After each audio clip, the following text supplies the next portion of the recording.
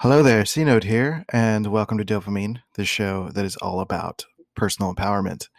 And I want to let you know that the next few episodes, the next 7 episodes or so that are coming out on Fridays, are all about Myers Briggs Basics.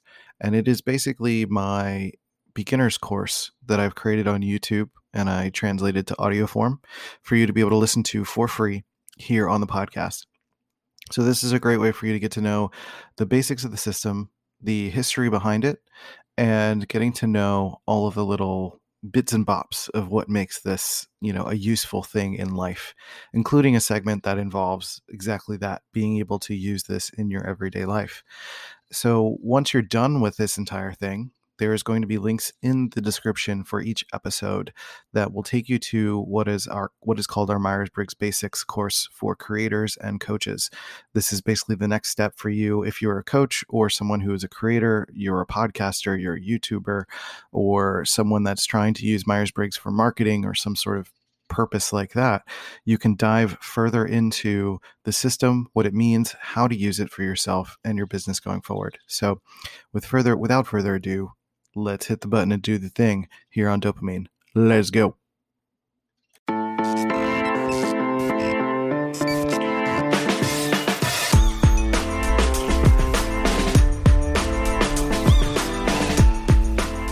everybody, C Note here, and welcome to Dopamine, the show that is all about mental health empowerment.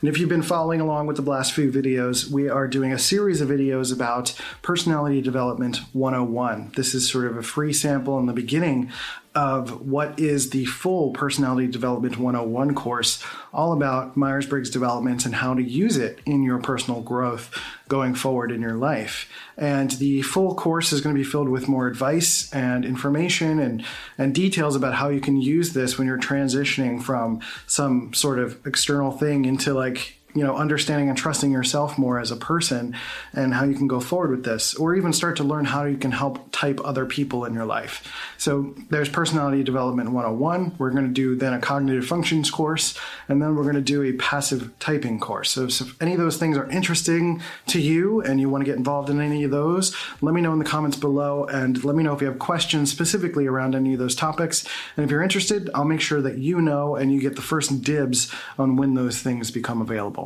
So today we're going to be talking about introversion and extroversion. What do those really mean? I think a lot of people have a sort of vague notion, a general sort of public idea of what introversion and extroversion is. And usually it's centered around people. It's like, I like people, I don't like people. But that's not it. It's not that simple. The Carl Jung version of introversion and extroversion, the Myers-Briggs version of introversion and extroversion, is all about how you recharge. What is your sense of reality? So introversion is all about your mind, the inside world, being your sense of reality. It's the thing that you trust. It's, your own experiences, whether it's the decisions you've made or the way that you've experienced. You kind of learn. You learn from yourself or your past. It kind of depends on, your personality type. But the type of introversion that you experience is usually a version of wanting to spend more time to yourself and needing a little less sensory information around you. And so that could translate to people but for the most part, I think being an introvert doesn't mean you don't like people. And being an extrovert doesn't mean you like people. Plenty of introverts can go out and do public speaking and be a part of a crowd and actually, fit in quite well. Usually the amount at which they can do that is going to vary. But at the end of the day, them being introverted, they're going to have to, life is, their brain is going to call them back and say all right, we need to go home. We need to turn off all the lights. We need to coalesce all of this stuff and, take it all in and work it all out in our heads. Whereas extroverts are going to be the opposite, essentially. They're going to see the outside world as the real world.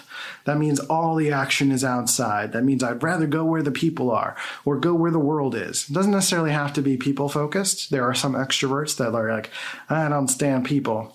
But, they're going to have a little bit of an easier time in their comfort around people, sharing the energetic space. They don't feel necessarily drained by people necessarily. And being able to exist in the outside world is not, it's not exhausting, because the outside world is where all the things happen, right? Whether, again, that's like making decisions or learning from the outside world.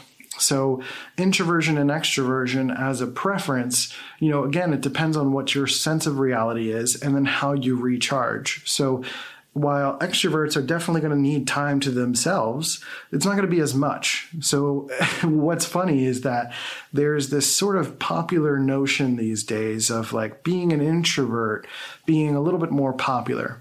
Like there's something about being quieter, being like the opposite of too much. There's this desire for a lot of extroverts to be more quiet or be perceived as quieter, that they will refer to themselves as introverts because they may have identified that they do need some time alone.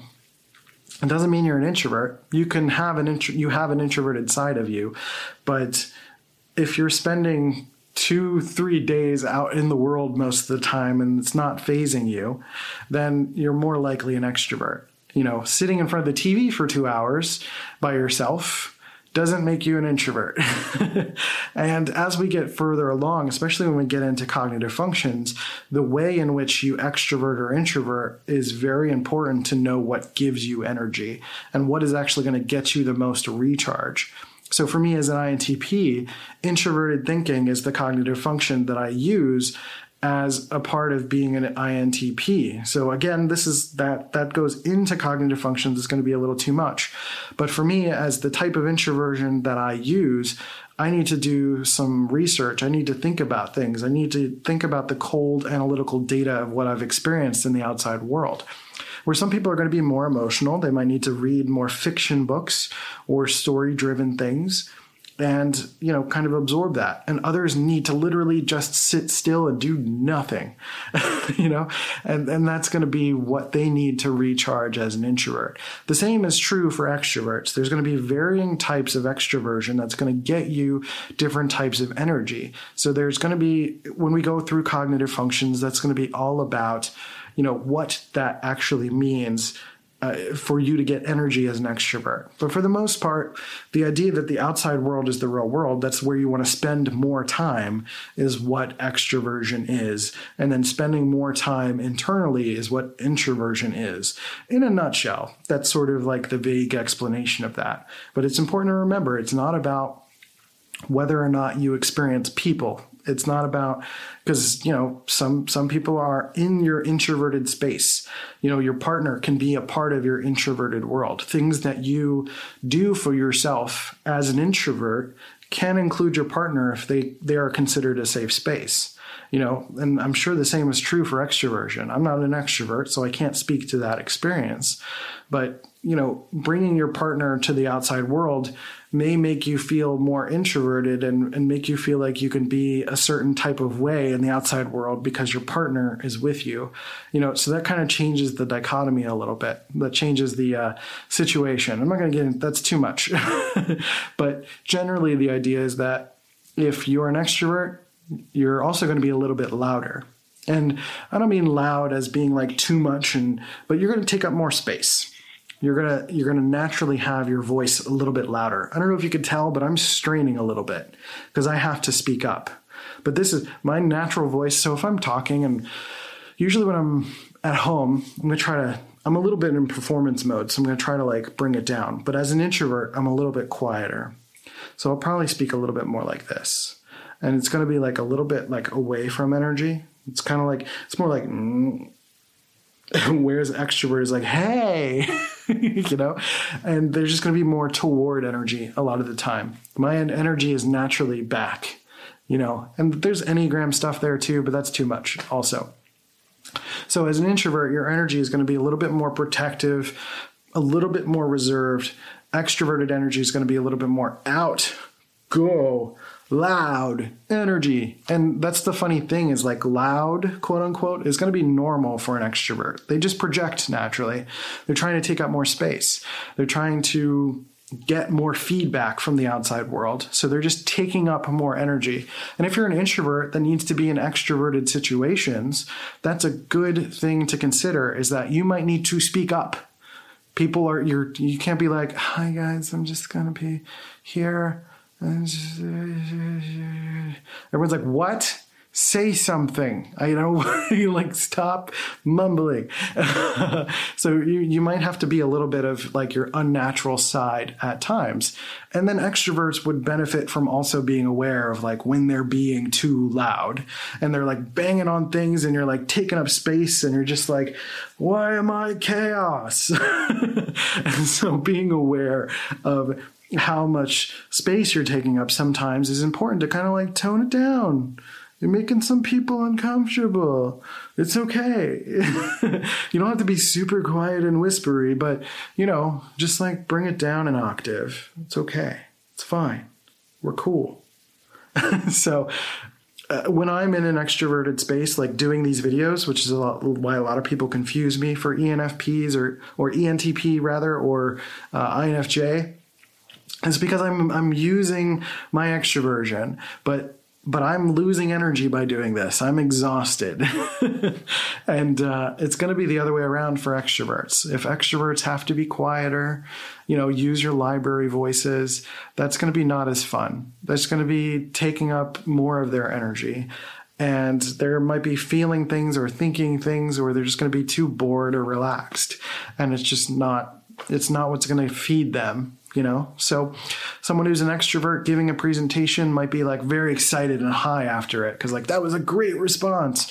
Whereas someone who's an introvert would be like, that was great, but now I'm tired and I want to go home. So, that's basically it in a nutshell. So those are super basic interpretations of introvert and extrovert. I'm trying to keep these videos relatively short. So we're going to kind of go through that. As we go through the other things, kind of keep it at a basic level, just so you can kind of follow along and figure out what some of this stuff means. I can already feel the wheels turning in your head around like, oh, okay, so this person's an introvert. This person's an extrovert. Oh, this guy Bobby does this. Like Lakeisha does that. Or like, I don't know, other names of other people does this. So just start thinking about it. When you start thinking about this naturally as you go through it and you start thinking about other people, think about the people in your lives, but take it one step at a time, one letter at a time. Who's an introvert in your life? Who's an extrovert in your life, right? And first of all, this is me protecting the space, meaning everyone's going to have some trauma around different personality types. So I should probably say this here before we go forward, that this is not an excuse to talk crap on the opposite type. So if you're an introvert, like it's not for you to go in the comments and be like, why are extroverts so loud? I don't understand. And for extroverts to go in the comments and the extroverts are probably not going to go in the comments, but if they don't go in the comments, it's not a thing to just be like, well, you guys need to speak up more. Like, this is about discussion. This is not about argument. This is not about victim mentality. This is not about what other people have done to you, but this is about understanding how you can educate people in your lives or educate yourself to be able to see why other people are different. Does that make sense? So we're going to wrap this up. I appreciate you for being here. Dopamine.life if you haven't checked out the podcast, articles, courses, all of that stuff. There's links below to all sorts of things. If you're an INTP, there's a Q&A book that you can sign up for an email list there as well. So that's it. If you're watching this on email, if you have any questions, you can reply to this email. Or if you're watching this on YouTube, leave a comment below. Let me know what your thoughts are. Did you learn something new from this so far? And what are your questions around introversion and extroversion? Let me know in the comments below. Let me know your thoughts. And let's continue to share the love and go towards learning styles next.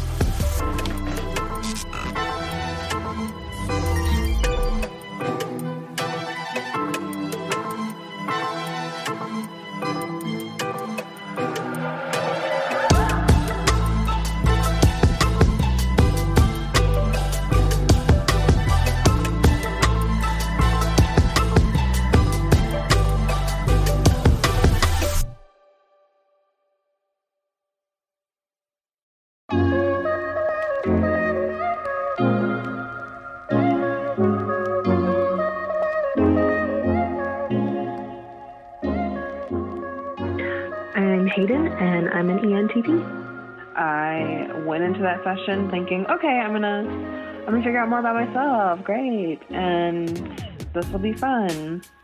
But it wasn't just that. Like, I really got my top blown. Like, I look at myself completely differently now. I look at my relationships differently now. I'm in the process of figuring out how I work best as a creative person, as a business owner. I had to recontextualize a lot of my life, which was work, but it was the kind of work that gives you more clarity moving forward. And I thought I was doing it one way, and that was the way I was supposed to do it. And then I sat down for a freaking hour session, and, you know, my whole life is different after that. I saw everything differently after leaving. There was sort of life before this and life after, which I know sounds extreme, but it's not. That's totally true for me. It's so satisfying to understand yourself. It's a huge relief. And like, if our goal, if our life is about, you know, having a relationship with yourself so that you can experience the world in a true and natural way and like sort of live to your fullest potential, this is so essential to that. Like, if you don't know yourself, if you don't know how you work best and how you connect best, how can you hope to feel free in your own life? If I hadn't had a session, I would not have been able to start that work at all. And I can't imagine my life without it now. I think it would have taken me a lot longer to come to peace with myself and really start to appreciate who I am, what I make, how I make relationships with others, how I tend to that relationship, how I tend to myself. And it's incredibly helpful to be guided through that by a person with so much knowledge about what these types mean, how you can interpret that, how you can apply to your daily life these principles, and just new ways of being. So I really appreciated it. I can't recommend it enough. I feel like it's all I've talked about with people since. I keep bringing it up. I don't even care if I'm annoying. It's just been a really huge perspective shift for me. Sign up for your own one-on-one personality profiling session at dopamine.life/profiling session today.